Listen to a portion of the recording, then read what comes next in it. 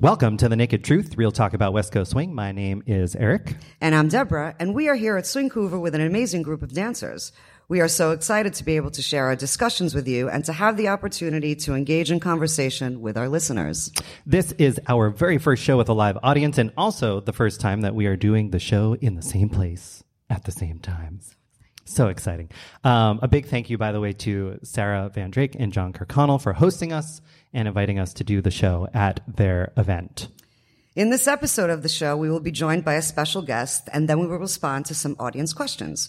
We've received some questions in advance, and we'll take questions from our audience here and questions we receive from folks watching us live on Facebook Livestream. Our guest tonight is an All Swing Hall of Fame and Global Swing Hall of Fame DJ, as well as DJ of the Year, winner of the 2012 VIP DJ of the Year. He started his career in 1980, spinning tunes in the hottest nightclubs in Houston. He still DJs major events throughout the year and has recently ventured into MCing and is also the co-event director of Trilogy Swing. Please welcome my brother from another mother, Victor Loveira.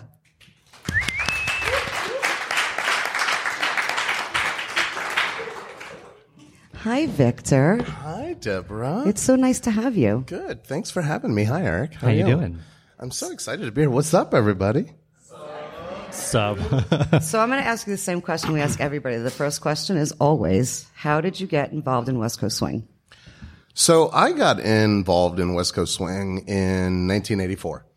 I lived in Houston, Texas, and let me kind of back up.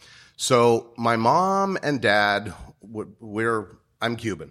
So we were around the Cuban community a lot, and it just so happened that my mom's cousin was very good friends with Mario Robal's mother. So I met Mario in 1980, way before he started dancing. And in 1984, I went with Mario to his first lesson ever. His father, Senior, kind of baited us. And he was like, hey, if you come to the Melody Club, I'll buy you guys a beer and check out what I do. And I was like, beer? Let's go. So we went, had a beer. Mario stayed. The rest is history. I did not. I didn't like it. Oh my God! This is So now we've had several This is guests the fourth who- person now. So did not like it's West Coast not Swing. that I didn't like the dancing. You have to remember, it's 1984. I'm 17. The majority of people there were probably the youngest was 33, and it went up, and it was nothing but blues music. So I'm like, why am I here? And I just, I went and did my own thing, and then came back to it in 95, 96. So did you not like it because of the music, or did you not like it because of the dancing, or did you not like it because of the both of that? Yes. Oh, So, yes. All I of the mean, above. I'm 17, right? And it's blues music, so I had no clue what it was. It's like, wait, where's Duran Duran? It's 1983, by the way, people. Anyway, we know it. So, yeah, it just wasn't something that I thought I would like. So what brought you back around? So, in 1990, I got married, and I left Houston, and I completely stopped DJing. So I started DJing in 1980, like Deborah mentioned. My brother and I had our own mobile DJ company, and I used to DJ at nightclubs, and the guy that mentored me on how to beat mixing, we used to have a radio show. So, I was in a whole different world. Got married, left, went to Florida, got divorced, got a phone call from Mario saying, hey, I'm going to be in Florida for a West Coast Swing event. We hadn't seen each other in 2 years. I went to the event. I saw West Coast Swing in a whole different light. I saw people that were, really cool that I got to know. And I thoroughly enjoyed the dance, and kind of that's where it went from that point on. So I started enjoying this much later in my life. I was probably 32, 33 when I decided, yeah, this is kind of cool. And did you dance too? So it was really funny because I would go to the Gold Coast Ballroom in Florida, and the only partner dance that I knew was salsa.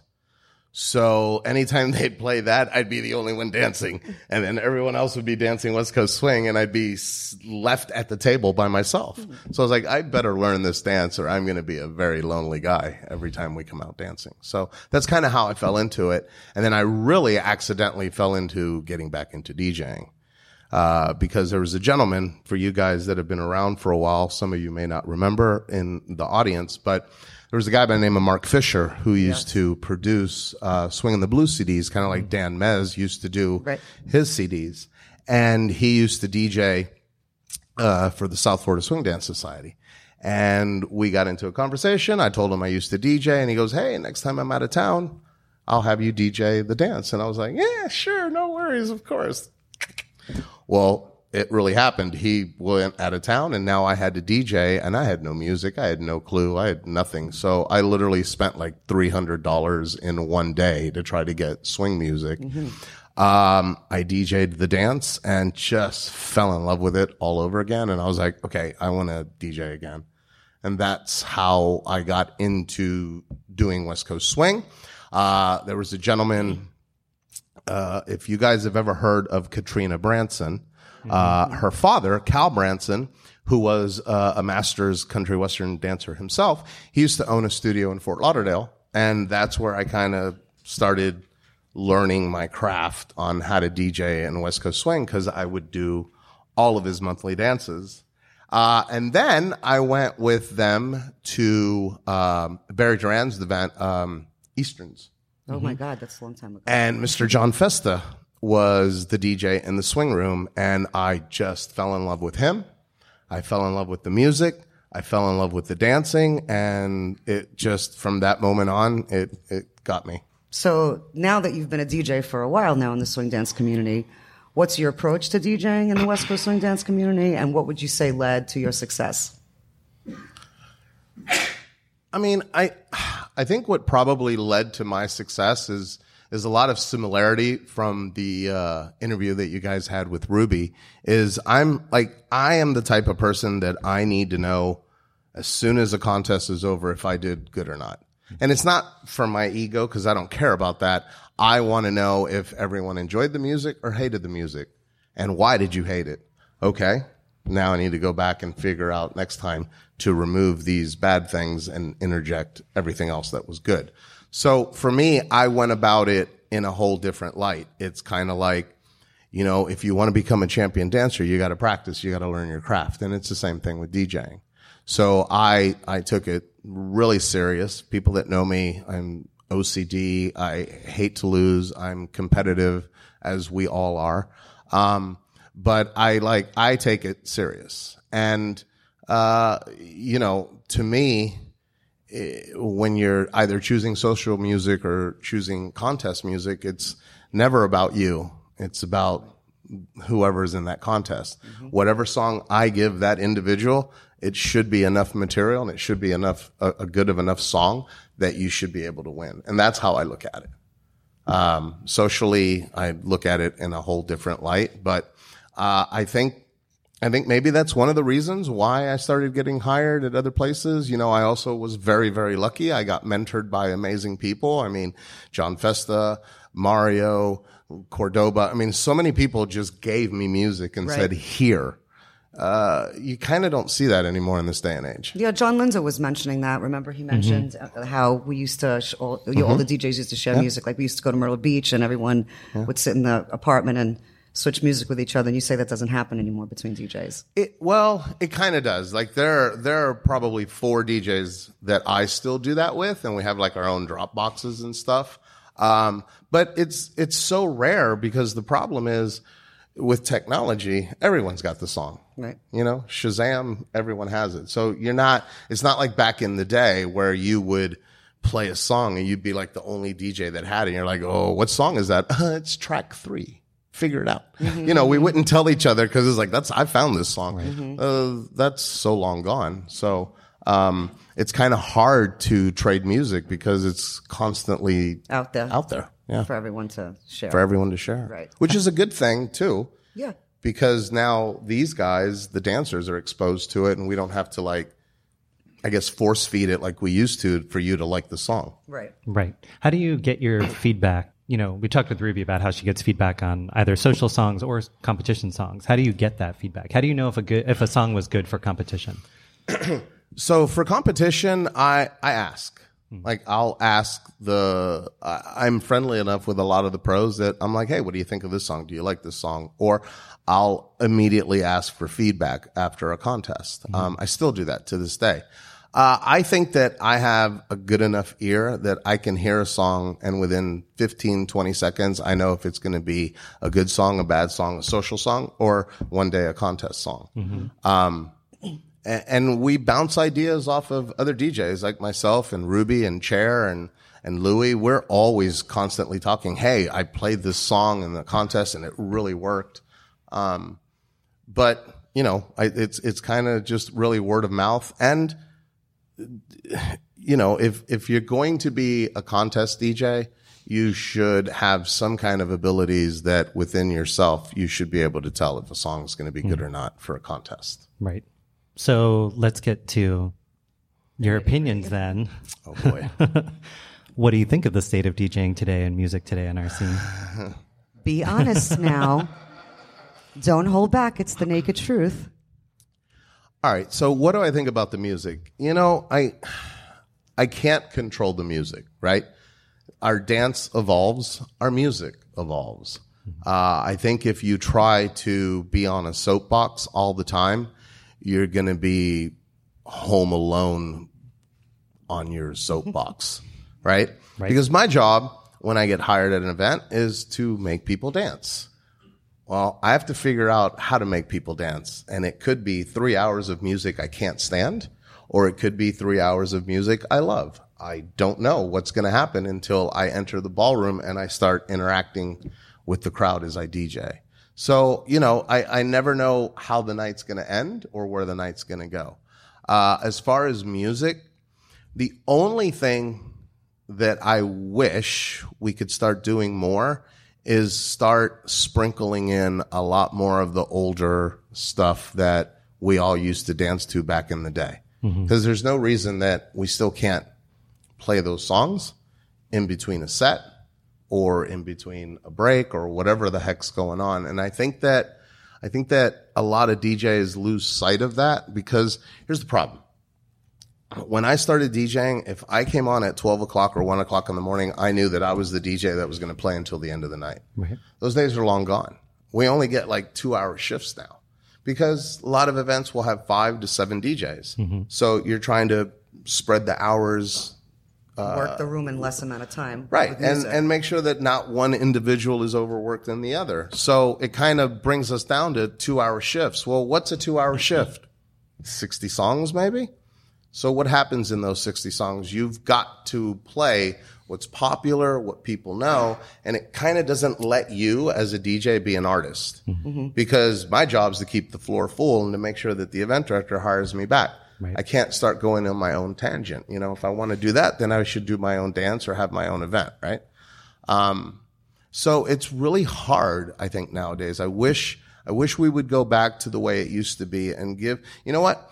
If anybody could be a good DJ for 1 hour, let's face it, anybody can be a good DJ for 1 hour. You want to be a good DJ and you want to impress someone, be a good DJ for 4 or 5 hours. Right. And I think that we're kind of missing that. I absolutely miss starting at 12 or 1 o'clock and seeing where that ride's going to take me by 4 or 5 a.m. Right. I do. I miss that, because it takes about an hour to an hour and a half to get your room rocking to the groove that you're trying to set. And now you got 30 minutes left, and you don't know if the DJ coming up behind you is going to screw it up. Right. You know, last night, jokingly, I said to Koichi, because I played and he was going to come on after me, and I said, dude, look at the room. He's like, I know, it's packed. I said, I know. Don't screw it up. You know, and I mean, I said that jokingly, but there are times where, you know, we all as DJs, we've started a night and we're like, oh my God, I'm rocking it. And I'm like, I really hope whoever's coming on after me is paying attention and just continues the ride. So I think that we're missing a lot of having the good DJs play longer sets, in my opinion. All right, so then I have a follow-up question then. Because I've asked this question to Ruby and I've asked this to John Lindo because we talked about DJing, and we as professional instructors, we don't get to educate the masses enough with good music because we teach them an hour or 2 hours or maybe 3 hours throughout a weekend. And you, as DJs, travel the circuit and you play the music for competition and you play the music for social dancing. And it's your job to let them know what good music is. Not what you think is good music, but good music for dancing. So why do you think some DJs play what they like and not what's best for the crowd? Or what they think the crowd Or what likes. they think the crowd So, likes. okay, number one, I knew you were going to ask this question. You did not. Yes, I did. He listens to the show. I so- listened to the show. I knew you were going to ask this question. So here I'm going to answer this in two different ways. Number one, I personally don't feel it's my job to teach while I'm DJing. Hold on. Okay. I know where you hold on. So as teachers, as a professional dance teacher, you guys are supposed to teach the dance. Right? My job is to teach the dance through the music that I decide to play or that I feel I need to play from the kind of feedback that they're giving me, because it's a conversation that for me goes back and forth, right? So if I decide that I want to be a teacher, what am I going to teach? Do I want to teach blues? Do I want to teach contemporary? I feel like the teachers teach everything. No, I understand. But my point is, like, okay, so this is great that we have a live audience. How many here, whenever you're dancing socially, when you're listening to the song or dancing to it, feel like, oh, I feel like I'm being taught. I didn't know that I could dance to blues, or I didn't know that I could dance. Do you ever feel like you're in a workshop or in a lesson while you're social dancing? No, you're not supposed to. Right. So it's not me teaching, it's me feeding off of them. Like I'm teaching them. You know what I'm teaching them? That Victor Loveira is a really great DJ, that Larissa Tingle is a really good DJ, that Louis St. George is a really good DJ, that Ruby Lair is a really good DJ. That's what we should be teaching, that when those guys are playing, I know that I can go out there, I'm going to get a variety of music, I'm going to be able to dance all night. Maybe there won't be that many complaints, but for me to sit up there as a DJ and kind of shove my soapbox down your throat with my music, I've seen a lot of DJs saying that. Come and go. Yeah, I'm not saying that. So what are you saying? So I'm saying that I find that there are some DJs that, let's say from 2 to like 5 o'clock in the morning, it's the same feel the whole night. I feel like the same song is being played the whole night. And the only reason everybody's dancing is because everybody wants to dance. Well, then event directors need to stop hiring DJs that want to work for free. I don't know. Preach! I don't. Preach! I don't know what else you want me to say except, look, there's good and there's bad in everything in life, right? Mm-hmm. As a hobby, because a lot of us, this is a hobby. For some of us, it's a livelihood. When I go to McDonald's or when I go to a fancy restaurant that I've eaten at, I know I'm going to get good food. If I go to an event and I'm looking at the DJs and I see all of these names that I do know and some names that I don't know, I'm like, well, let's go see what happens, right? So it's event directors. I know this is going to sound poopy, but event directors need to do their due diligence and do their homework.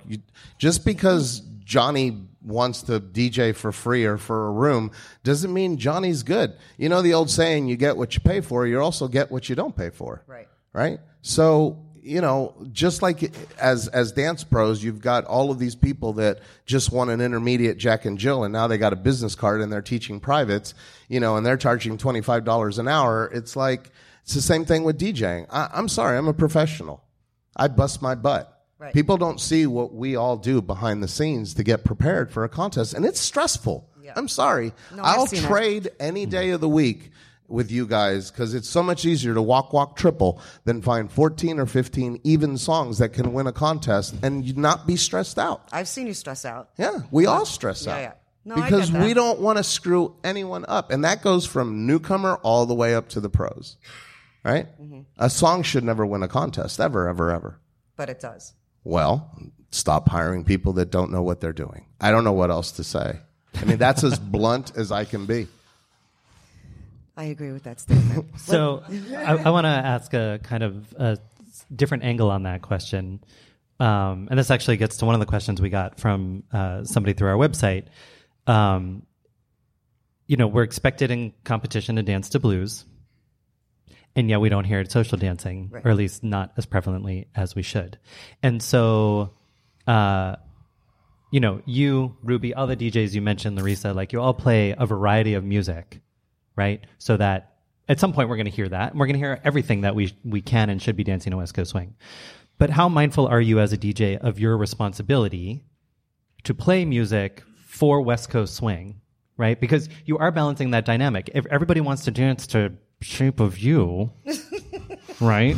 Or like tropical samba music, like how much of that are you going to put in, or how much are you going to say, you know what, I know they want some of it, but I know that I'm DJing for a West Coast swing dance and I'm going to limit it. So I'm all about, like, if the song doesn't swing, I try not to play it. Mm-hmm. It's difficult, right? Because there are super popular songs that are getting played, and sometimes you have to play it. And like I said, this goes back to having like a 2-hour shift. You're like stressed and pressed to be awesome for 2 hours. So you tend to like not think of swing and think of, I got to maintain this dance floor full. When I do get to do late night, I try to do a variety. I will play a slow blues song, and then I look at the crowd. If there's more people sitting than dancing, I probably will be like, maybe I'll try one more, and if not, then I'll kind of deviate. Sure. Now, as far as, playing certain songs in contest, first of all, we know that all of the great blues songs that we use in contests, you're probably never going to hear them socially because we're already sick of them as it is. So to start playing them socially too, we kind of keep that in our pocket. So when we do have to use it for a contest, at least you didn't hear it last night at 10 p.m. But wouldn't you say, let me cut you off. Wouldn't you say that there are a few blues songs that it doesn't matter how many times you play them, they're fantastic to hear? They are fantastic to hear. But the problem is if you play them and not that many people are dancing, as fantastic as it is, I can't keep the dance floor half full the whole night, because then the event director's like, I don't know if I want to hire Victor next year. And it sucks. It really sucks that it comes down to that. But at the same time, somebody else is signing my paycheck that weekend. So I have to make sure that I'm doing whatever it takes to make that dance floor packed when I'm DJing. Mm-hmm. And I think all of us think that way too. Yeah, I'm just confused though, because you made a statement saying like, we play these songs in competition and, we put them on the back burner because we don't want people to get sick of them. Like if you play Sweat in a competition and then you play it social dancing, I'm getting up to dance to Sweat. Well, and like I said, I will play a song and I'll test it out. And if not that many people are dancing to it, I may try another song within that genre. But if it's not working the way I would want it to work, I'm probably going to jump off of that boat. That's just me. Okay. And yes, I mean, look, a good song is a good song is a good song. It doesn't matter if it was written 700 years ago or last night. That's right. But sometimes we have a tendency to overplay. And again, when you have a 2-hour shift, I want to try to play different stuff that I've been wanting to play as opposed to the same old, same old, same old. So I feel like, because you said overplay, right? I feel like we overplay top 40 music, but we don't overplay Al Green or, Solomon Burke, like the good old boys. You're preaching to the choir. I still play that. So that's why my question is to you, like, it's like we have that whole arsenal of like, say 5 artists, 2 of which I've already mentioned, that have fantastic music, and some of it's considered blues and some of it's considered beach music. But we hardly hear it. Like Marvin Gaye, hardly hear him. Why? Because a lot of the DJs that are up and coming, excuse me, I know. a lot of the DJs that are up and coming and that are younger also don't understand these artists. Or listen, I've had conversations with certain DJs where it's like, well, I don't know who that is. I've never heard of X, Y, and Z. And I'm like, well, I don't care, because you shouldn't be playing for yourself. It's not about you, right? Right. I mean, let's just face it. I probably play anywhere from 70 to 80% of the songs that I personally don't like, but it's not about me, right? Mm-hmm. I'm not pleasing myself. I have to please the people that are paying customers that are here to dance. It's not about me. Right, I understand that. But this is why I still have that feeling of, I have, say, 50 people in a class twice in a weekend, right? You have 500 people in a room. So if I play Solomon Burke to 50 people, those 50 people may know it, may not know it. But you play it to those 500 people. Now you've woken up maybe 75 more people that didn't know that song. Right. But again, you're preaching to the choir, because I still play that kind of music. It's like I can't go up to some of these DJs and put a gun to their head and go, if you don't play Solomon Burke, Deborah Seke is going to talk about. It's just I can't police everything. I wish I could.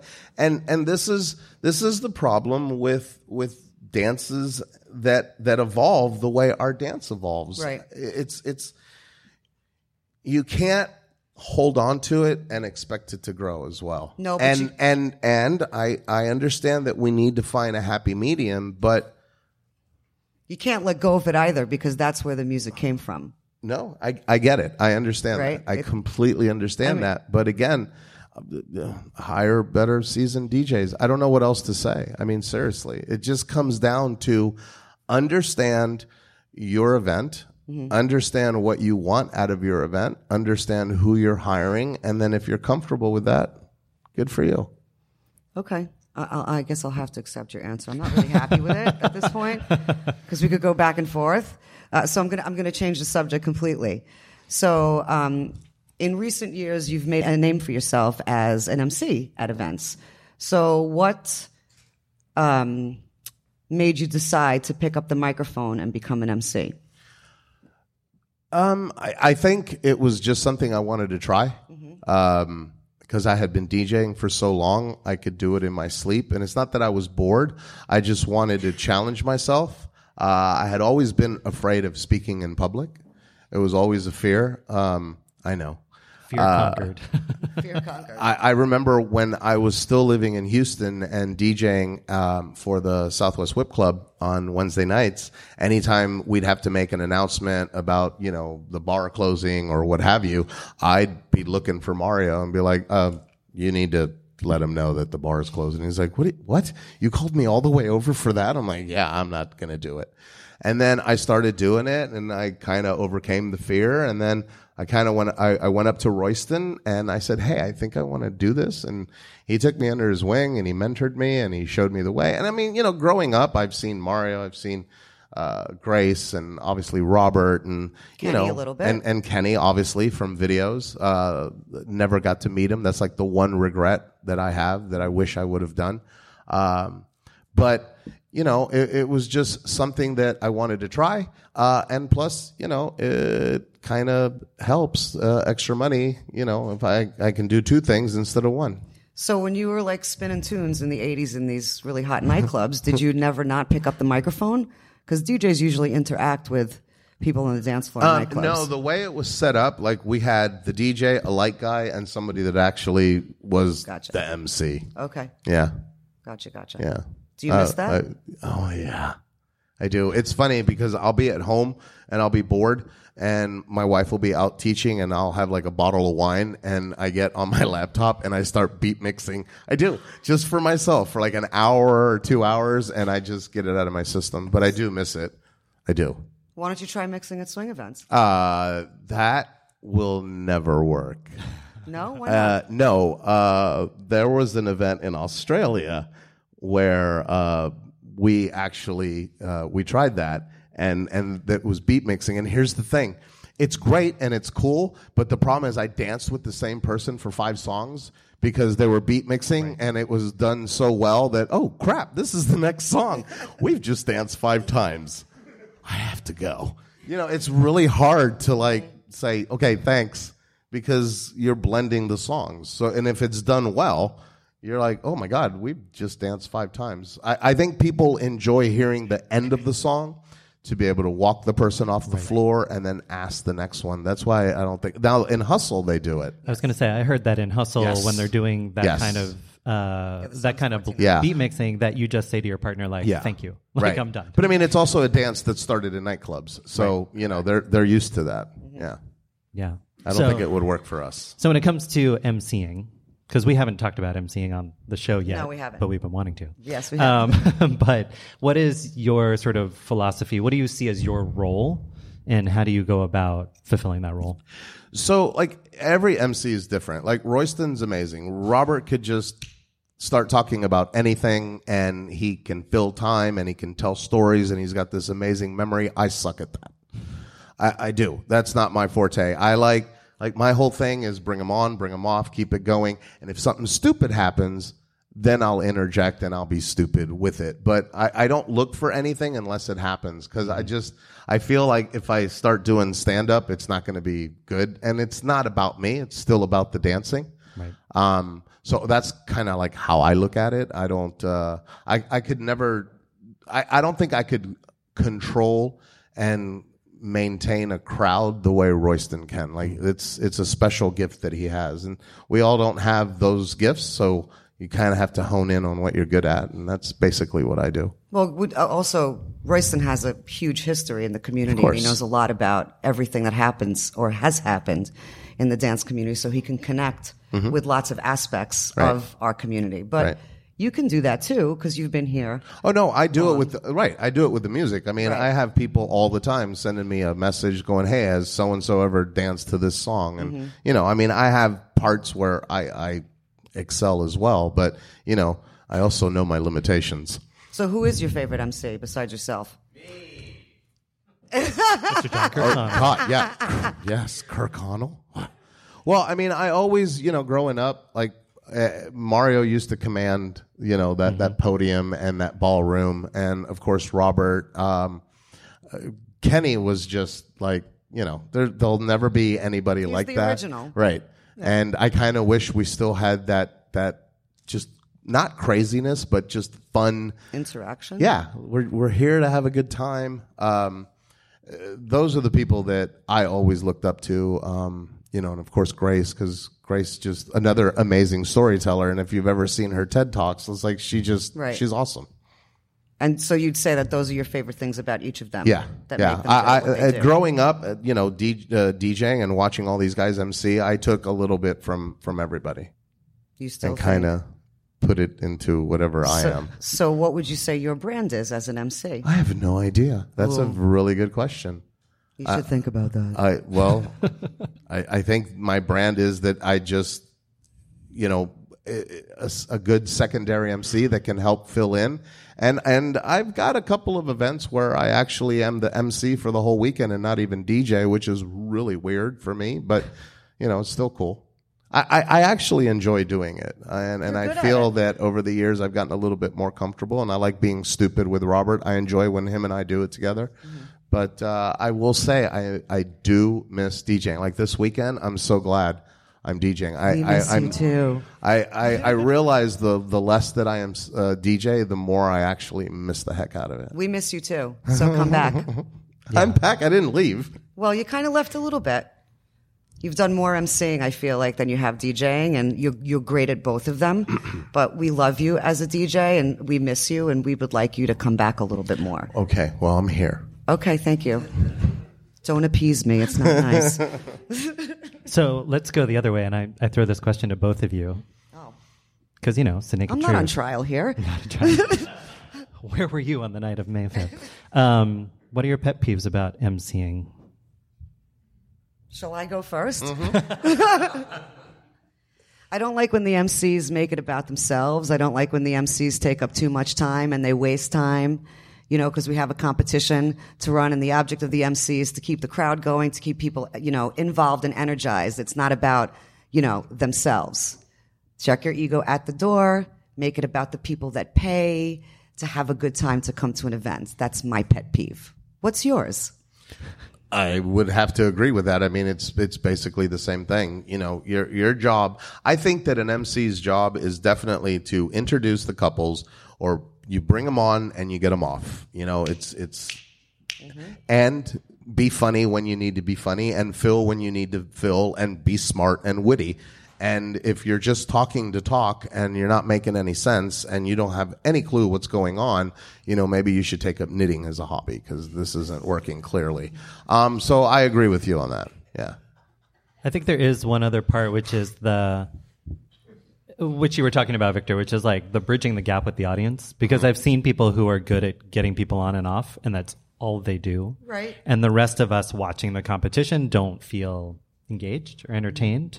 And so while I don't want it to be all about them, I do want there to be kind of somebody who's a cheerleader for the competitors, or like helping raise the energy in the room for those who are actually performing. Absolutely. Right. And that's like something that like Robert excels at, right? He gets everybody pumped up. So when somebody's out performing, the performers can feel the energy. Yeah. I also think it's part. We also have to recognize what the brand of the event is, because if we talk about something like Worlds, you know, their brand is, we get the dancers on, we get the dancers off, very calm and cool on the microphone. We're clear when we're talking, very much like a ballroom event. And swing events are a little bit different. Right. There are some swing events when the MC is really part of the interaction between the dancers and the spectators and all that. And there are events where, you know, like the MC shouldn't interact as much, because there are competitors behind the stage that are really nervous and really just want to get on the floor and compete. Right. They don't want to wait and have that talking happening while they're warming up and, you know, trying to get their nerves out.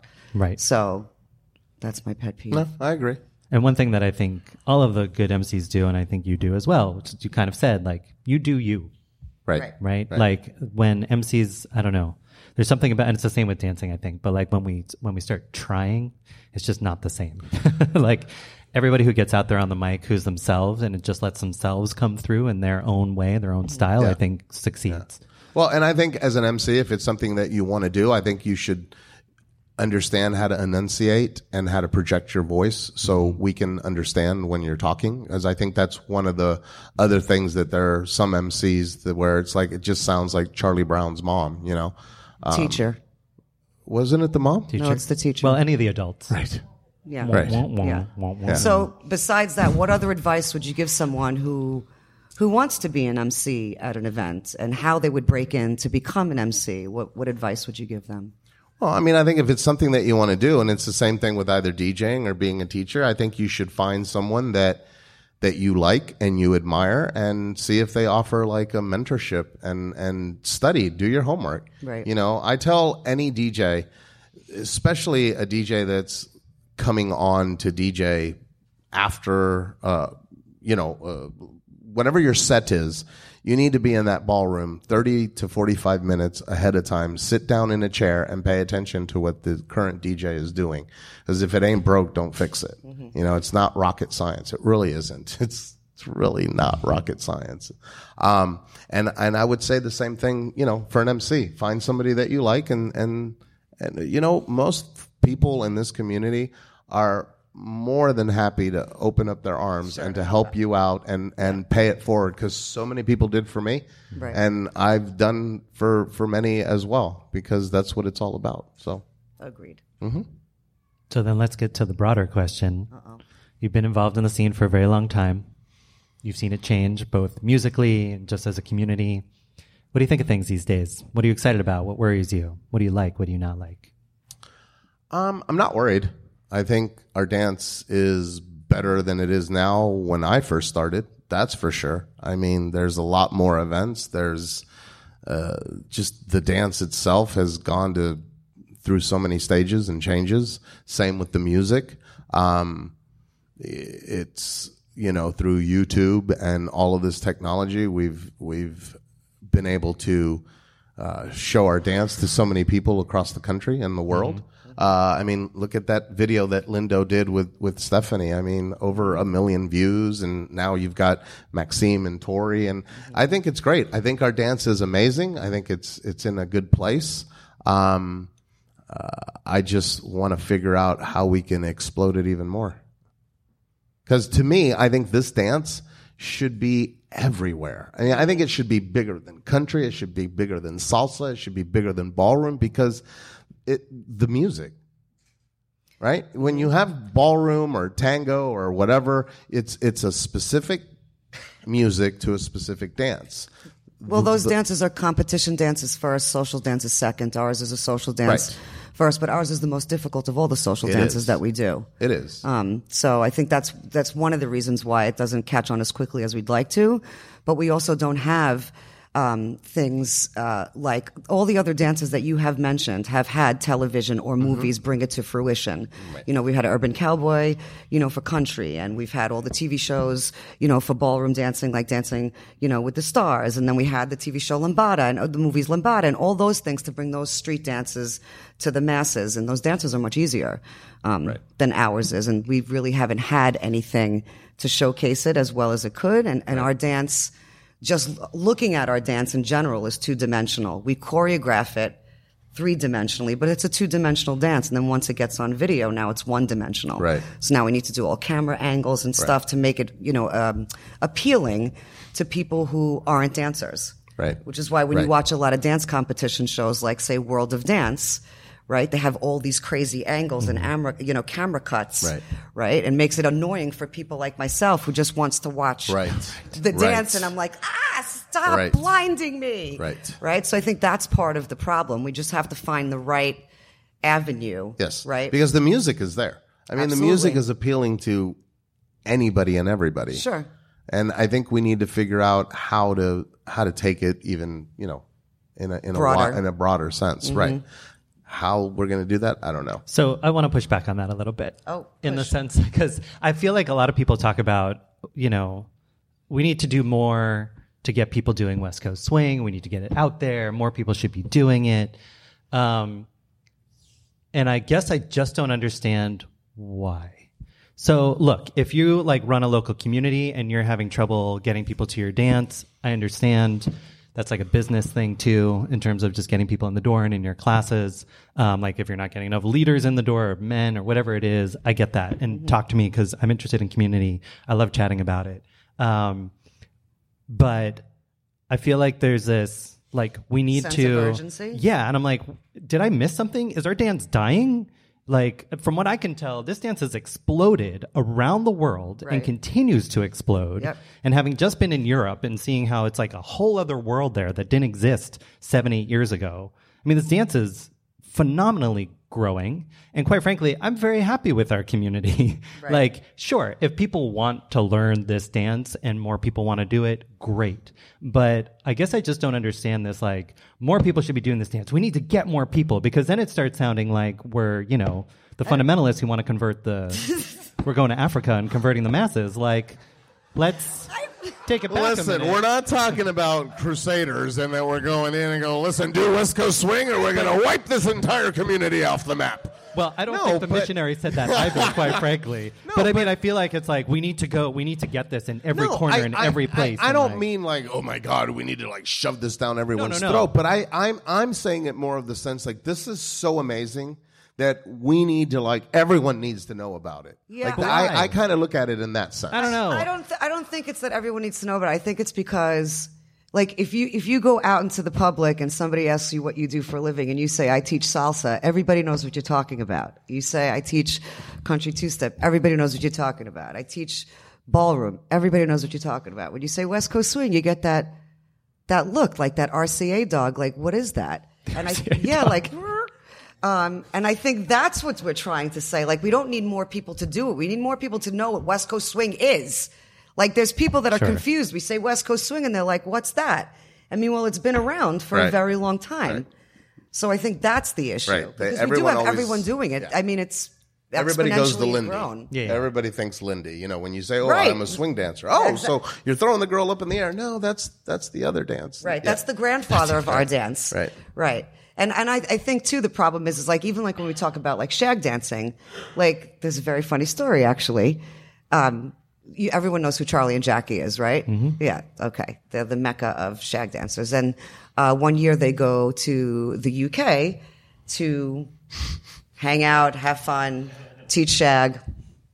And now they're flying back home from the UK, and they're sitting next to this, really lovely couple across the aisle, and I don't, I hope you all know what shag means in the UK as opposed to right.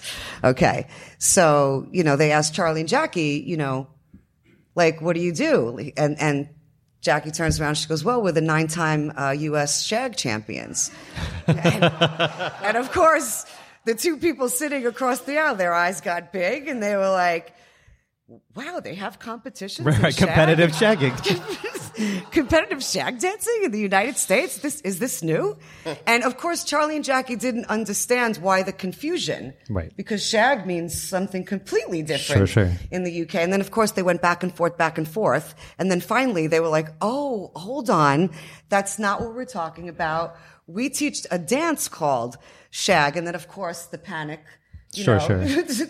went to a lull and all of that. So even then, there's a problem, across the pond. Not everybody knows. And now it's bigger. Shag has been traveling to Australia because of Michael and Leanne. And, Charlie and Jackie have traveled a little bit too. And Wayne and Charlotte will help with that. And still people don't know about that. And they've had a movie as well. Yes. Called Shag, with all of the professional shag dancers that we know. Like Michael and Leanne were in it, and Sam West was in it. So I don't know if it's about giving them more television time and talking about what the dance is, or renaming it, which I'm not a fan of, because I know there are some people that think we should rename. Don't even get me started. West Coast Swing. So I don't know what the solution is. But I guess I'm still not. So, okay, well, 2 questions. 1, why is shag not bigger in the UK, given what it means there? Shouldn't everybody be learning competitive shagging in the UK? I guess they're more reserved people, I guess. Well, they do it, but then they just criticize themselves afterwards, from what I know of Brits. So anyway, but second, so the reason we need to spread the dance then is because when we talk about it, people don't know what it is. Well, that's part of it. So if people know what it is and we talk about it, then more people can talk about it, and it spreads further. Sure. You know what I mean? Yeah. No? I mean, Why are you so... I feel like you're angry about this, Eric. Well, I get angry when we talk about changing the name, but yeah, that's me a different too. But thing. I feel like you're angry that we want this to be larger. No. Look, I think it's great that and I want more people to dance too, right? Like, I run a local dance where I'm teaching beginners on a weekly basis, and I love spreading the dance. I love it. I want other people to have that joy too, right? I get that. I guess I just feel like the discourse has gone to this place where it's like, it is kind of fervent. It is kind of like converting the masses. Like, we need more movies with West Coast Swing, and we need to have the U.S. Open televised so that people know what West Coast Swing is, and we need to change the name because I can't get people in my local dance. I'm leaving that aside. It's like this close to going on my rant about it. But I just feel like it's like an obsession with our community, and I feel like it's been more recent in the last year or so that we're like, we need to get this out here. The U.S. Open needs to be televised. We need more people doing West Coast Swing, and I'm like, I think we're doing okay. Right.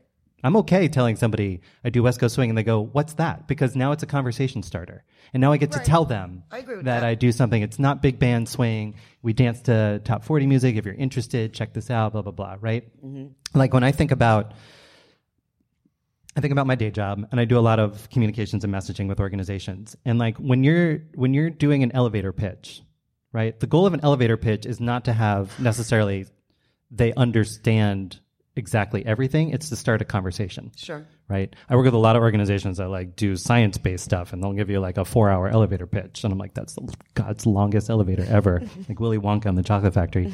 But yeah, the goal is to say well, what do you do? Well, I teach dance. Well, what kind of dance do you do? West Coast Swing. What is that? Mm-hmm. Cool. Now we're having a conversation about it. I don't feel like I need to spread the dance so that everybody knows what I do. Does that make sense? Yes. I understand what you're saying. You still sound a little angry about it. It's okay. Because people think we need to change the name of the dance to attract people. I understand. And I don't think we do. Okay. Because there's a dance called zouk that has spread around the world.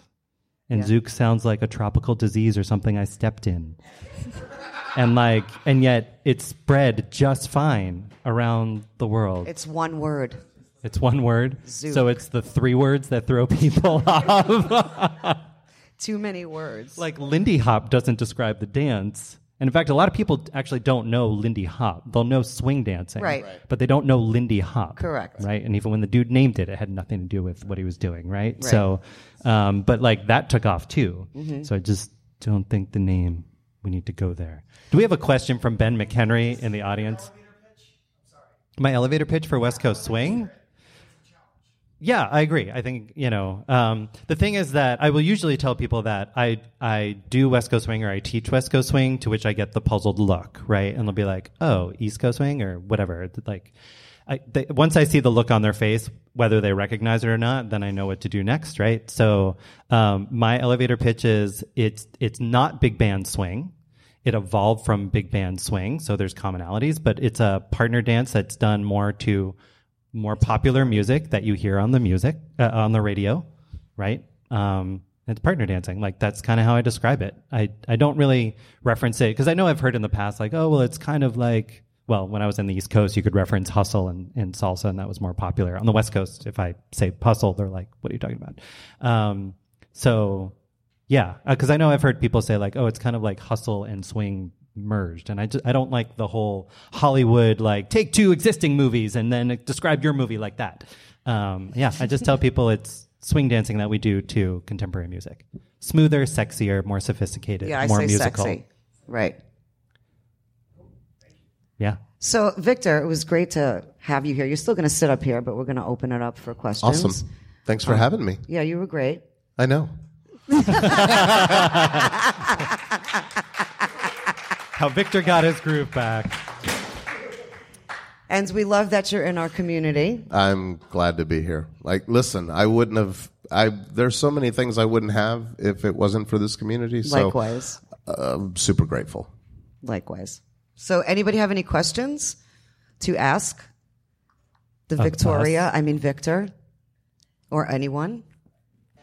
Tony Schubert, everybody. Yay, Tony Schubert. Superman. Yeah, right. Clark Kent. So the question I have is geared more towards the DJ perspective. We talk about the disease of zouk, as you mentioned it, and I did not call it the disease of zouk. But Zika is very similar. That's all I'm saying. Okay, so same amount of letters, Right. So Has a Z in it. So my question, Gesundheit. Bless you. So my question for Victor is, there's this whole big thing about zouk within West Coast Swing and how that whole big debacle that everyone's been talking about for the last couple of years. How much of that spreading within the West Coast community do you think is the fault of the DJs versus the pros versus the community as a whole? Ooh, I can't wait to hear your answer. I think that's a combination of both. I think it's a combination of the music and the pros that got exposed to it and liked it and incorporated it into their dance, and dancers that started in zouk and found West Coast Swing and came into this dance and kind of influenced it the way they dance and incorporate their West Coast. So I think it's a combination of everything. I can honestly tell you that I've played one zouk song, what I consider a zouk song, since I've been DJing from when the time zouk came in. Like, for me, I'm not a fan of the music. It's like salsa. Even though I'm Cuban, I can't stand going to a salsa club because it sounds like one long song that never ends. And I have to get out of there. Right. So I have a question for you, though. Yeah. So you made a statement saying, like, the whole debacle of zouk and blah, blah, blah and all that stuff. And I think it's important for us to recognize that what's great about West Coast Swing is we have the ability to allow other dances to influence our dance, to help our dance become more creative and different in movement. The problem is we shouldn't let any other dance come into our dance and take over our dance, because it's nice to see some of the zouk movements in our dance, like the head whips and the body rolls and all those things. So are you upset that the dance is part of in our community, or it's the music that's kind of infiltrated a little bit the tropical house sound that's kind of everywhere we go right now? So I have nothing against zouk. That was just me being a smartass. Okay. I think zouk is great. But so the issue I have is kind of what you were saying with it is I think it got to a point where we'd watch a swing dance and I'd see 80% zouk, 20% swing, and then people are like, oh, that's a great swing dance. Right. And like going back to what you said, I think one of the best parts about West Coast swing is that the incorporation of the dance. And when I'm watching a routine or Strictly or Spotlight, whatever it is, and I see more of another dance than West Coast swing, that's when I think that's where the problem lies. Right. And I think that distinction is where kind of that the debacle or whatever I said kind of comes in, is that there are people that will put like the videos on YouTube and label it West Coast swing, whatever it is, and it's very zouk heavy, and just people don't necessarily know the difference.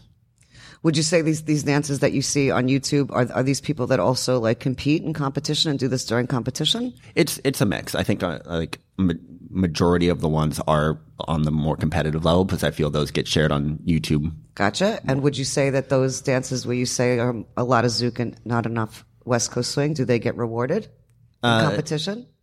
I think now it's starting to not be as much. I think when zouk was first coming into the community, because it was kind of that new, fresh thing, it was. And I think because now that we've realized it, we're starting, like, personally as a competitor, and I haven't been doing this as long as like you, Victor, or you, or whatever. Like when I started, it was a little bit more of a traditional kind of swing. Like you had the A's, you had the B's, whatever it was. And I feel we kind of, once zouk came in, it really added some really great shapes and some great movements. And I think we kind of shifted to one side of the pendulum, and we explored in this little area for a little bit. And now we kind of realize that, and now it's starting to kind of come back and find that middle ground where it's like a nice mesh of the two. Well, so I think you'll find that, because now you've only been in the community how long now, Tony? 10 years. All right, so I'm going to give you another 10 years. You'll find so when you're in the community for 20 years, you'll find that there are several dances that come into our dance, and we end up swinging in one direction because we're all excited about the new feeling. Because when I came into the swing dance community, it was shag that was infiltrating the dance, and that's why Robert and I would put shag in our routines, and everyone else would put shag in their routines, and we swung to one side for a little bit, and then we came back to the middle and got back where we needed to go. So I think that happens with any new dance that comes into our dance. We just have to recognize that we always have to come back to center because it's important, but other dances are good for us. Yeah, and I totally agree with that. I was just curious about my question was, who do you think, which part of the community or which part of our dance is responsible or kind of controls that a little bit more? I think it's us. I think it's the professionals, because we're the ones that travel and we're the ones that experience new countries and new cities. So we get excited about things that we see and we bring them back to show, to expose people to, like, look what I just learned, this cool new way, of moving, and let's see how we can incorporate this into our West Coast swing. And sometimes we lose a little bit of the West Coast swing because we're trying to feel this new movement, but we always end up coming back because it's the pros that do it. We do it. We're the ones that are exposed to the new stuff first. Okay. So it's our responsibility to show, but also let people know, let's not get carried away with this. So yeah. Okay. I'm taking responsibility. Thanks, Deborah. You're welcome. That's good that you're taking responsibility. But that is one piece of it, though, right? Because if then, like you were saying before, you teach a class and you play certain music to show your students what swing is, and then the DJ, if there's a DJ who also likes zouk music and plays as much of that as West Coast swing, the masses think the same way that, maybe the routine doesn't win, but people are like, that's a beautiful dance, that's what I want to do, and it's more zouk than swing, and they think it's, you know what I mean? Like, there is, I think, a limit, and it's a shared responsibility among everybody who influences the dance. Yeah. Teachers, judges, pros who demonstrate, judges who monitor, and DJs who say, this is what we dance to. Right. I agree with that. But I'm still taking responsibility, though. Right. Well, I'm not saying you shouldn't. I'm just saying it's shared with other people, too. And it's not the first time this has happened. I mean, it's like Deborah said, it was country, and then it was hustle, and then it was shag, and tango for a while. while. It was tango, and then cha-cha. When right. Popular music had a lot of. And then there was nothing, and then it was just the music. We all went lyrical, and it's just it. Every 5 years it happens, and the pendulum will swing God knows where next time. I mean, if you just look at like the first 4 years of mine and Robert's history of dancing together. The first year our routine was very shag based, and then we went to the UK, and I heard a song. I heard the song Chains. We did the Sick and Tired to it, and then I went back to the UK, and then we heard a new version of it, and so we brought back more jazz kind of movement into it, because that was my influence. And then tango started to come into the scene, which is why the song Deborah Morgan, right, which is why we danced and we put some tango moves into it, and then more solo dancing feel stuff would come in. So we ended up dancing, to Sade. So you can see the transition, and you could look at all the couples that when because there's a couple of us that work through each era together as a group, and you'll see how we've all evolved within our dancing because of the music that was coming in to our community, and because of what was happening on the radio, and because a lot of us, there was a select few of us that were traveling and we were being exposed to other things. There were times when, Robin and I would go to the UK and we couldn't wait to go to Virgin Records because they would have music that we wouldn't have in the States. So we'd go to Virgin Records and go through all the, the actual records. We'd go through the records and they'd have the headphones there and you'd listen to songs, which, that's unheard of now. We'd have Virgin Records, Tower Records, and music in the UK is different than music here. If you listen, there's a station in the UK called Capital, and it's totally top 40, and you'll hear stuff that you wouldn't hear here, and vice versa. Gotcha. So we get exposed to lots of things. It's important, but we still have to come back to center. Yeah, and I do think the perspective of time. The last time I remember feeling the way I do, that I do about zouk, where it's pushing the dance in a way. It's one thing for shag to come in, because shag's another swing dance, right? So if it influences us, hey, now we're actually moving our feet. That's pretty good. Right. So I'm okay with that. I'd kind of like shag to come back a little more and work our feet a little more, and partnered stuff. But there was a time when hip hop, sure, and and I know some of that was coming through some of the hand dance couples that moved really well and could move to that music better than a white dude like myself. So, but we were starting, I remember we had similar conversations about there's too much solo movement in the dance. They weren't dancing enough together. It was hip hop holding hands, right? And then that phase eventually passed. I said we always come back to center, and it's important for us to enjoy the influences that we have from other genres of music. We just should never let it take over our dance or our essence of what our dance is, right? So actually, while you're still up here, we got a question from Tom Baderna, who was on one of our episodes and is watching on the Facebook live stream. Hi, Tom. He'll get that message in 10 seconds when the live stream catches up. But he asked the question, and I want to keep you up here because you compete at the Open, and we have touched upon this, but it's relevant to this topic, which is the Opus Division, and this idea of opening up a new division that Deborah's like, serenity now. But yeah, I'm curious what you think as somebody who has seen the dance evolving, and from a music perspective. I'm going to go get more water. I'll be right back. Water? Okay. Just water? Fire water? Can you get yes. And as somebody who competes at the Open, I'm curious what you both think about the Opus Division. I'll let you start that. So this is the new division that they're going to put in next year? The requirement is 30% swing content. It's a swing fusion division. Well, luckily, I'm not a dance teacher, so I can plead the fifth on that. No. As far as music, I don't know, because it's going to be a new division where I'm assuming any kind of music is going to go as well. Why are we having a new division? We can do cabaret. I don't know why we're having a new division. We can do cabaret. That's what cabaret's for. Yeah. We don't need a new division. I don't know why we're doing a new division. I would like to call Robert Royston. Yeah, please. Robert Royston to the stand, please. Come Welcome. Talk. Yes. Come talk to us. Listen.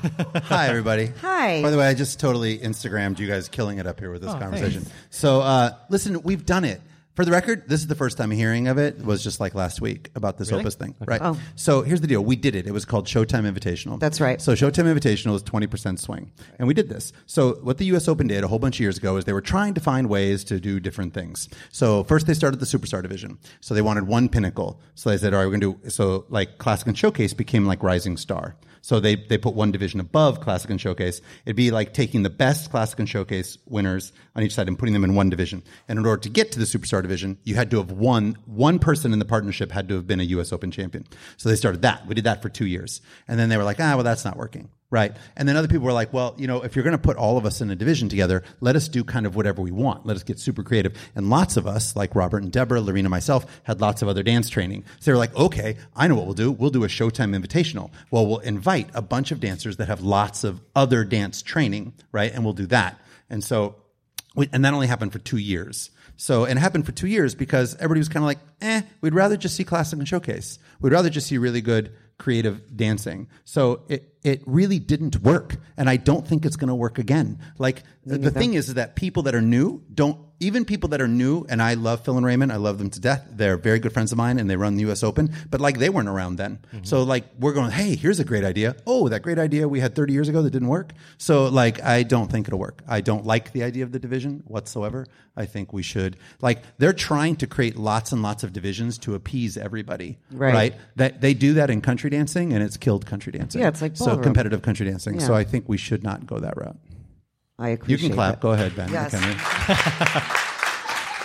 I think we educate our dancers and we educate our judges and we have to stop creating divisions. We have to stop creating divisions because we haven't created education. Correct. Right. Yes. Drop the mic. Did you have a question? No, you're just preach. Cool. Do you have a question, Ben? I have a completely different question. Okay. So how would you actually categorize swing music? So the question is, how do you categorize swing music? I feel like Robert should answer this. I've done my podcast. No, I'm kidding. So how do I like? But he anyways, he has a theory. So here's the thing. So how do I categorize swing music? Like swing is a rhythm. Y'all get that? Swing is a rhythm. It's not a dance. It's a rhythm. Yep. It's an actual genre. There's no dance called swing. Right. There's no dance called swing. There's a rhythm called swing. So there's dances we do to it that have the word swing in it. Mm-hmm. West Coast swing has the word in it. Lindy Hop didn't have the word in it. Right. East Coast swing has the word in it. Shag doesn't have the word in it. North Dallas Push, Houston Whip, Boogie Woogie, Jive don't have the word in it, but you do it to swing music. So swing music has a swung triplet to it. Right. It has a swung rhythm to it.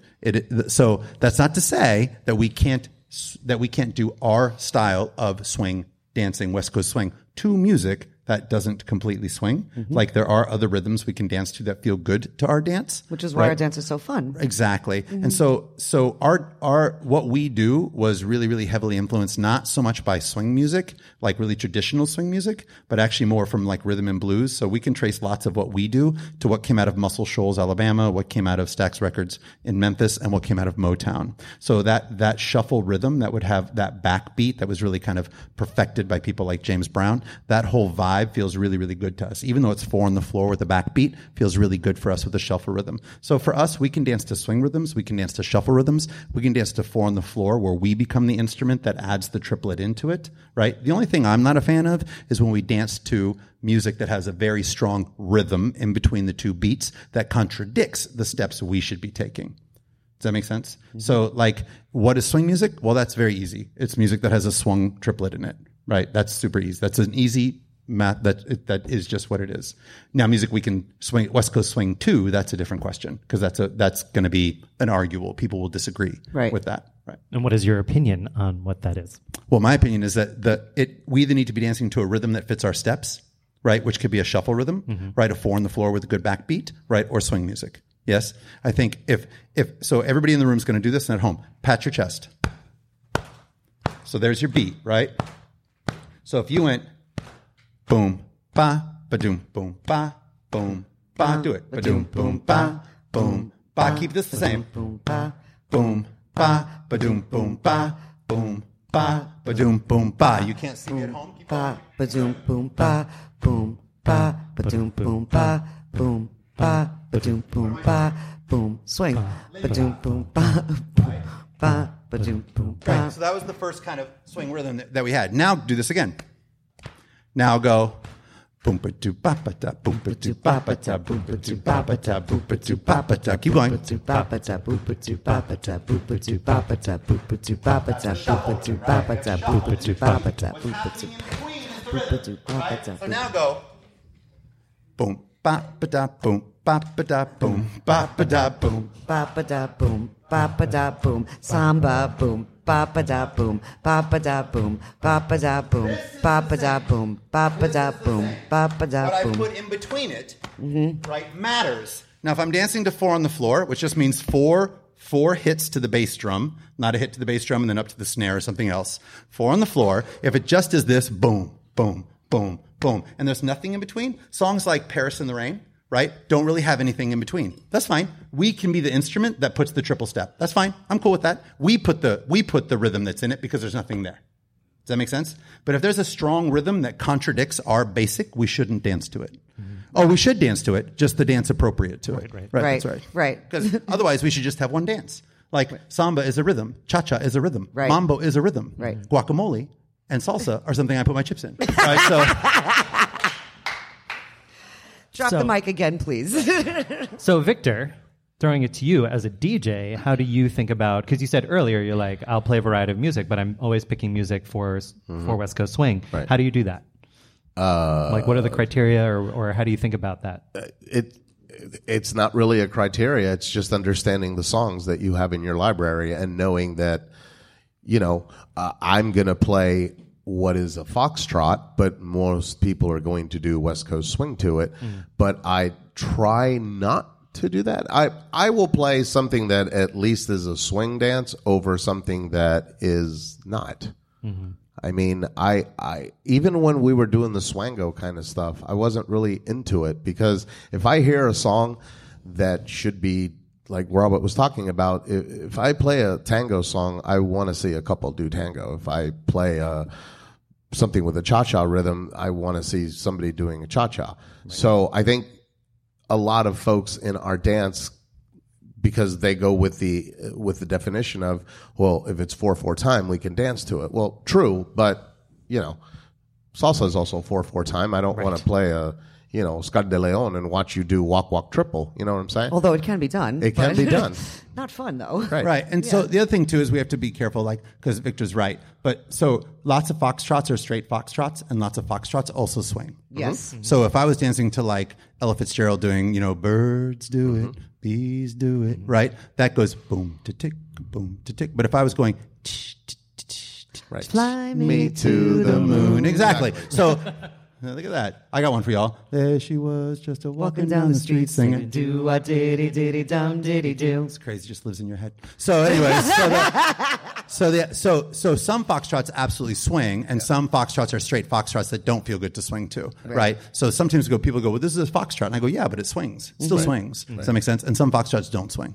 Right. Which, by the way, if you haven't seen Maxime and Torri dancing at Budafest to Night and Day, It was beautiful. It's nice and easy, does it? Oh, that's nice. No. That was at French Open at Budapest this month. They danced to Night and Day. Oh, I didn't and see it that. was Wait, note to self. Look I it haven't up. seen It that. was I'm looking that up. magical. The Ella Just Fitzgerald version magical. of the song. That's If fantastic. you dance to the Ella Gorgeous. Fitzgerald version of anything, I'm going to melt. But So we have like 5 minutes left before we have to wrap up I see one hand. all right, Babek. So this is back to you because I know you mentioned Why don't you come over here and sit on the microphone? Give it up for Thank Robert you, Royston. Robert. Come sit. So And Chris, everyone I can saw hear you you. have a hand too. Yeah, We'll get you you next. Okay, there we go. So I know you mentioned like all your different jobs that you've done, and one thing that you kind of briefed over was going as an event director. And I'm just curious, like how you started there, and kind of how you event direct and where you wanted to go.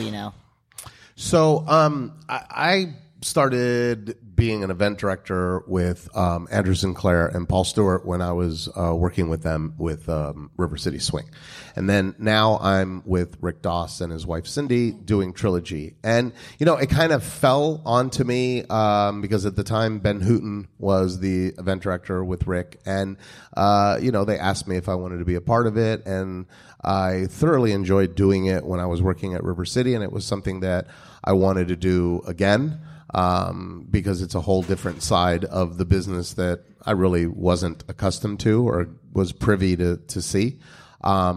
So I absolutely love it. I enjoy doing it. I enjoy, trying to mold the event into what we envision it to be.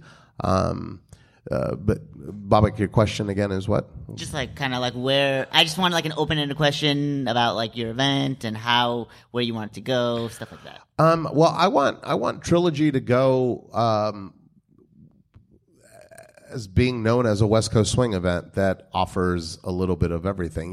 We have a little different kind of an event because our tagline is past, present, and future. So we started a thing last year where we did a Legends Jack and Jill, because I feel that as a community, we kind of forget where we came from. And a lot of those guys are still badasses that are out on the circuit currently winning and taking names. And a lot of the folks that are still amazing that a lot of people don't get to see, we want to showcase and show that they're still here.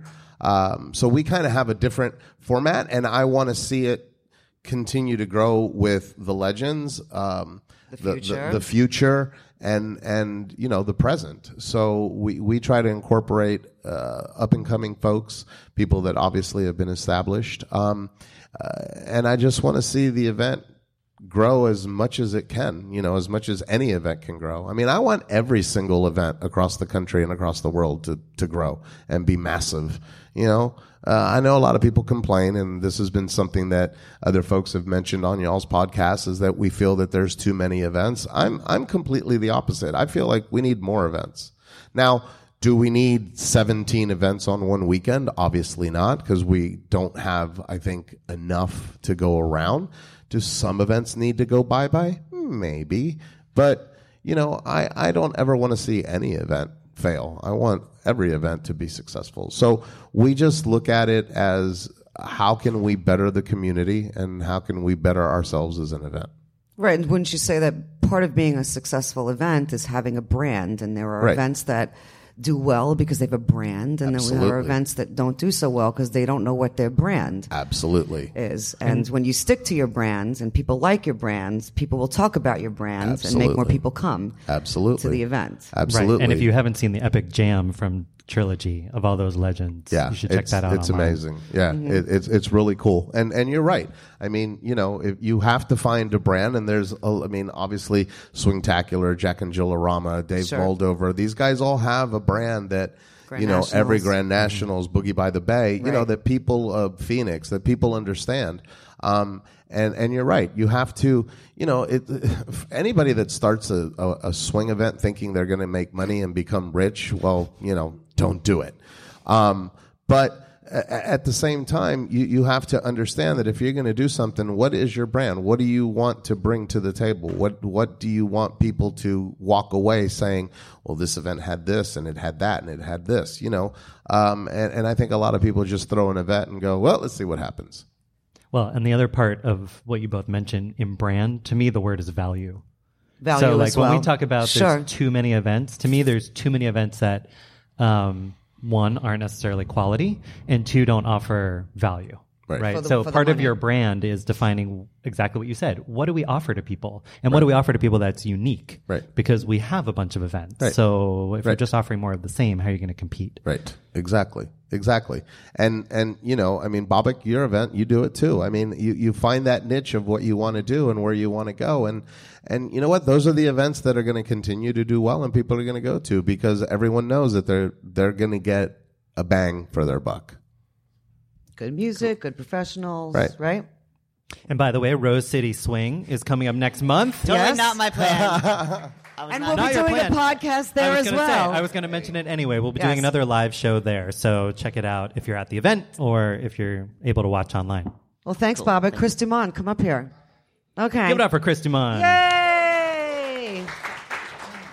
It's really cold in here all of a sudden. It really is. That's why I wore flannel. Thought it was just exciting. It looks very nice on you. Oh, thank you. You're welcome. Thanks. So kind of going, I know that we don't have a lot of time left, but it's okay. Sort of going on that event. Wait, sort of. Can you please do it in your Christopher Walken voice? Fine, if you say so. it's cool if you like it. I don't know. All right, I can't do it. That's about it. way. That's all you get. That's all you get. No, so I feel like running an event, like Victor said it, like you don't make money. Like people Right. don't understand. Like even if you like run a very successful event and everyone's like, and everyone goes, you're still maybe crossing your fingers to break even. Mm-hmm. So my question is, if money is not on the table, what decisions would you make to make your ideal event that you would want to go to? Wow. So if money wasn't an option, what kind of an event would I want to so like, 'cause run or go to? Run or go to, because like, you know, like some people, like they have to do competitions because that's a very big thing now, you know what I mean? And some people want it to be more of a social weekend or things like that. So you have to make decisions in order to even have the pros get there so that people will then come. And like there's a lot of variables with money and that decisions. I think it's about knowing what your brand is first. Find out what your brand is. If you build it, they will come. Field of dreams. Yes. Right. If you build it, You know what I mean? Because if you build it properly. If I said to you, what's ESS's brand? What would you say to me? Workshop weekend. If I said to you, what's Swingtacular's brand? What would you say to me? A weird good time. And good workshops, right? Yeah. And good workshops, right? Yeah. And also interesting competitions that they have for the professionals, right? Also a very unique show. Right. Right? So I think a lot of people now look at events, and because no one's going to spend $160 to go social dancing. They can go to their local bar for $10 and go social dancing. So I think people go, well, what's the brand that I need that I want to go to, or what's the brand that's not out there that I can draw people in to come to my event? What separates me from everyone else? Just like instructors have their own brand. Right. I would just want to add one little thought to that, which is that I think some people do pay a lot of money for social dancing because they don't get the same quality of social dancing in their hometown. Yeah, but I think it's... And I think a lot of people go to events. We've talked about how like some communities start events just simply to bring people to their town to dance with it. So I agree that it can't just be the only thing you offer. And when there are so many events that they all offer late night social dancing. So what else are you offering? Right, but like I said, I'm not going to spend $165 to go social dancing. I'm spending $165 to go social dancing, to take great workshops, to watch amazing competitions so I can compete as well. You know, maybe they have maybe they have a midnight buffet, but like there's all these things that I think about. They have a show, whatever, that makes me want to come, not just the social dancing. I get to meet my friends and all that stuff. Right. Right. I would also say, and by the way, if you didn't hear our episode on Boogie by the Bay, we talked a lot about events and what we think they do well and they don't do well. But also to your question of like, if money weren't an option, there are things that draw people to an event. There are also things that keep them away. Right? Like there's an event I'm thinking of where I'm like, that hotel is just really crappy. I just don't want to stay at that hotel anymore. And so a lot of people stop going, right? So I think when you're thinking about hosting the event, there's it's a holistic thing, right? It's like what value do you offer? How do you run your event? But then like how do you create? And this, John Lindo talked about this. He really thinks about like customer service. How do I create the best experience possible for my attendees overall? Are you thinking about doing an event, Chris? I don't have the money. Question. Oh, apparently It's on the podcast. on Ben the record. McHenry will sponsor Chris Dumont. He might. I was Dance like, Geek Dance Production. Geek Productions. Oh, like, so you're you throwing might cameo in it. regret this, man. Just saying.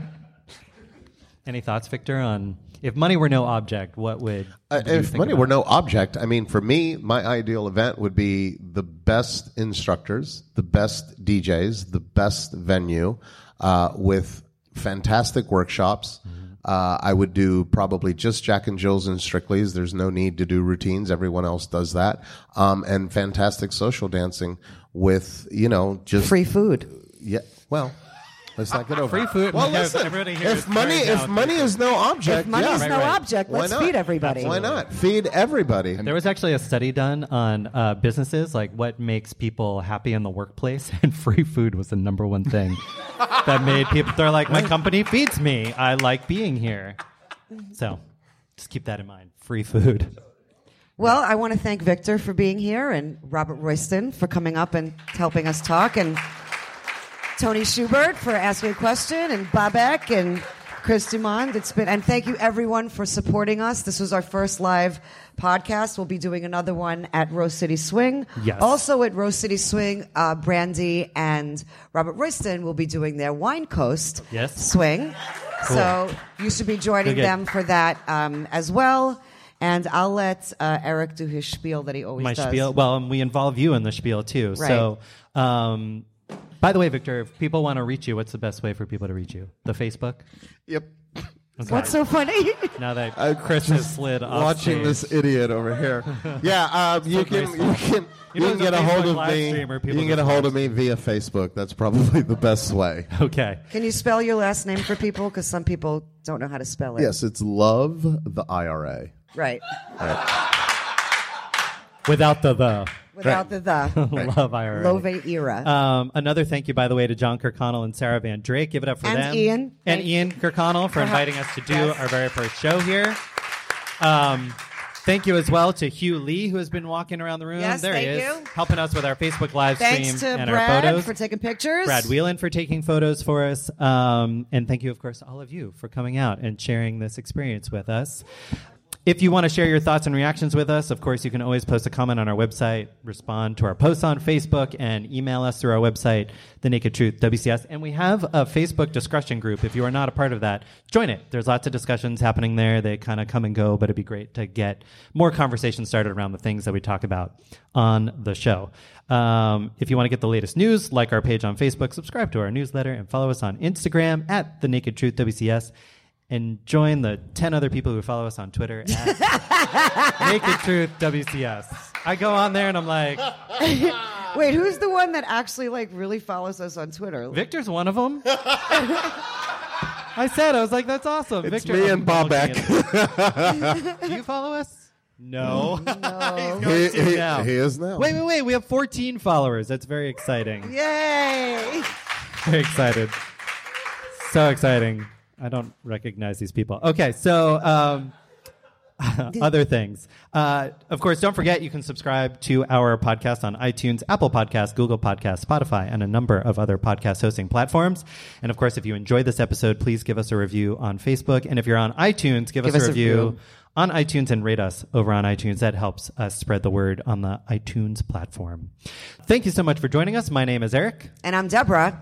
And that's The Naked Truth.